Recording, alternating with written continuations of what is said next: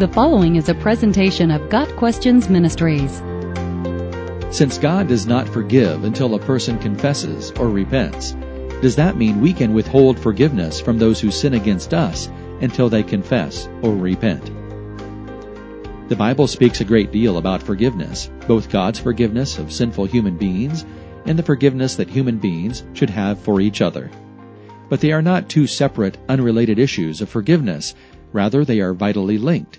Intimacy with God and day-to-day cleansing are dependent on our forgiveness of others, Matthew 6, verse 12.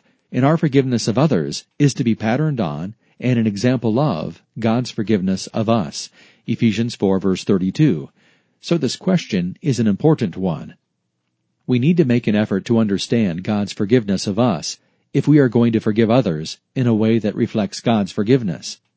Sadly, in recent decades, the word forgiveness has taken on a connotation of psychological freedom instead of freedom from sin, and this has brought some confusion about the whole concept of what it means to forgive. It is true that the forgiveness God extends to us is conditional upon our confession of sin and repentance. Confession involves agreeing with God about our sin, and repentance requires a change of mind concerning the wrong attitude or action and a change in behavior that evinces a genuine willingness to forsake the sin. Sin remains unforgiven unless it is confessed and repented of. While this might seem a difficult condition for forgiveness, it is also a great blessing and promise. Confession of sin is not an act of self-condemnation, but of seeking God's provision of the remedy for sin in forgiveness through Christ. God's requirement that we confess and repent of sin does not mean God is unwilling or unready to forgive. He has done everything on His part to facilitate forgiveness for us. His heart is willing, not wanting anyone to perish, and He has gone to the most extreme lengths imaginable to provide the means by which He can forgive us. Because of Christ's sacrifice on the cross, God freely offers us that forgiveness. Scripture says we are to forgive others as we have been forgiven, Ephesians 4, verse 32, and love one another as we are loved, John 13, verse 34. We should be willing and ready to extend forgiveness to anyone who comes to us confessing his sin and repenting. Not only is this an obligation, but it should be our delight. If we are truly thankful for our own forgiveness, we should have no hesitancy in granting forgiveness to a repentant offender, even if he wrongs us and repents again and again.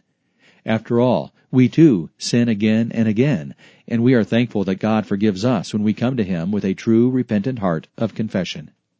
That brings us to the question at hand. Should we forgive a person who does not confess his sin and is not repentant? To answer this properly, the term forgiveness needs some explaining. First, what forgiveness is not. Forgiveness is not the same as forbearance. To forbear is to patiently endure a provocation, overlook a slight, or maintain self-control in the face of frustration. Forbearance causes us to weigh someone's sinful action or attitude with love, wisdom, and discernment, and choose not to respond.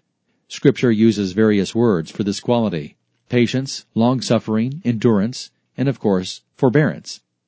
Forgiveness is also not forgetting.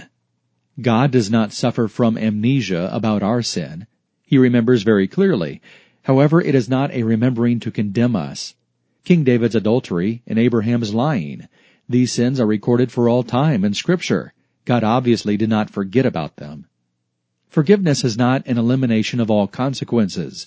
Even when we are forgiven by Christ, we may still suffer the natural consequences of our sin or face the discipline of a loving Heavenly Father.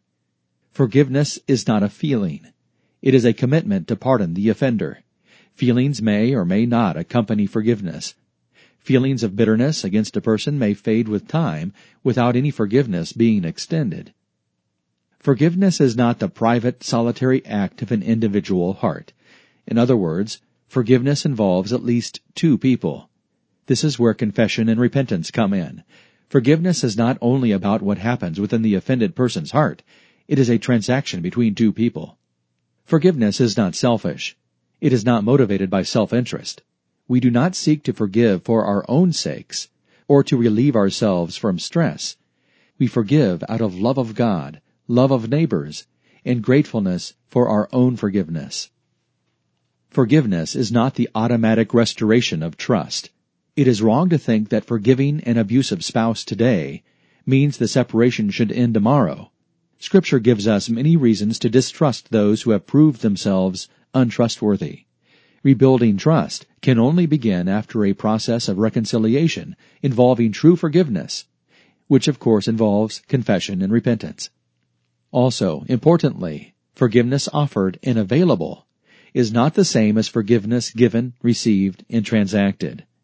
This is where the word forgiveness on its own, with no qualifier, is often used differently from and beyond how God's Word uses it. We tend to call the attitude of forgiveness, being willing to forgive, forgiveness, just the same as the actual transaction of true forgiveness.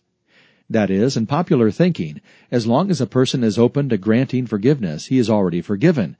But this broad definition of forgiveness short-circuits the process of confession and repentance.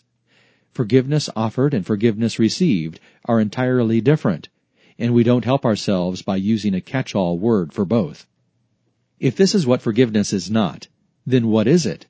An excellent definition of forgiveness is found in the book Unpacking Forgiveness by Chris Brauns. Quote, God's forgiveness, a commitment by the one true God to pardon graciously those who repent and believe, so that they are reconciled to Him, although this commitment does not eliminate all consequences.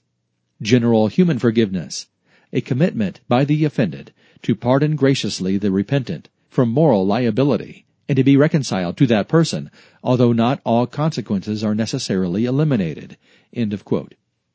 Biblically, full forgiveness is not just something that the offended person offers, it requires that the offender receives it, bringing reconciliation to the relationship.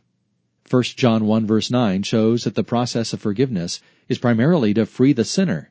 Forgiveness ends the rejection, thus reconciling the relationship. This is why we must be willing to forgive others. If we aren't willing to forgive, we refuse to allow others to enjoy what God has blessed us with.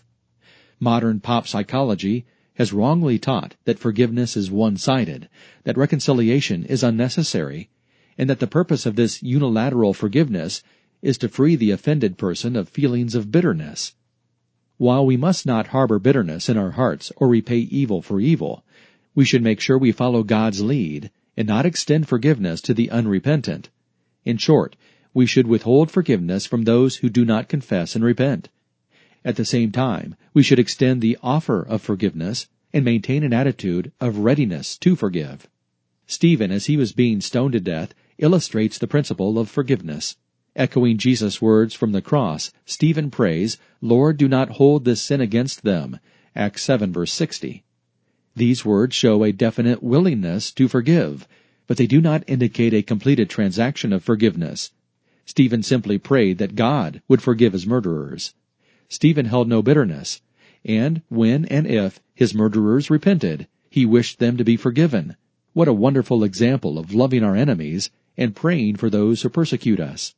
The Bible commands a counterintuitive action of feeding our enemy when he is hungry. Romans 12, verse 20. There is nothing to say we must automatically forgive our enemies or trust them. Rather, we are to love them and work for their good. If forgiveness is given prematurely, without the prerequisites of confession and repentance, then the truth has not been dealt with openly by both parties. If the offender doesn't acknowledge his sin, then he really does not understand what it means to be forgiven. In the long run, bypassing confession or repentance doesn't help the offender to understand the significance of sin, and it precludes a sense of justice, causing the offended person to battle even more against bitterness. Here are some key guidelines for godly forgiveness. Acknowledge the fact of evil. Leave vengeance to the Lord. Leave no room for bitterness, revenge, grudges, or retaliation. Have a heart ready to forgive at a moment's notice. Trust God to give you the ability to overcome evil with good, even to love and feed an enemy. Remember that God has instituted governing authorities, and part of their God-given role is to be God's servants, agents of wrath to bring punishment on the wrongdoer. Romans 13, verse 4. One reason you don't have to avenge yourself is that God has authorized government to provide justice. God Questions Ministry seeks to glorify the Lord Jesus Christ by providing biblical answers to today's questions. Online at gotquestions.org.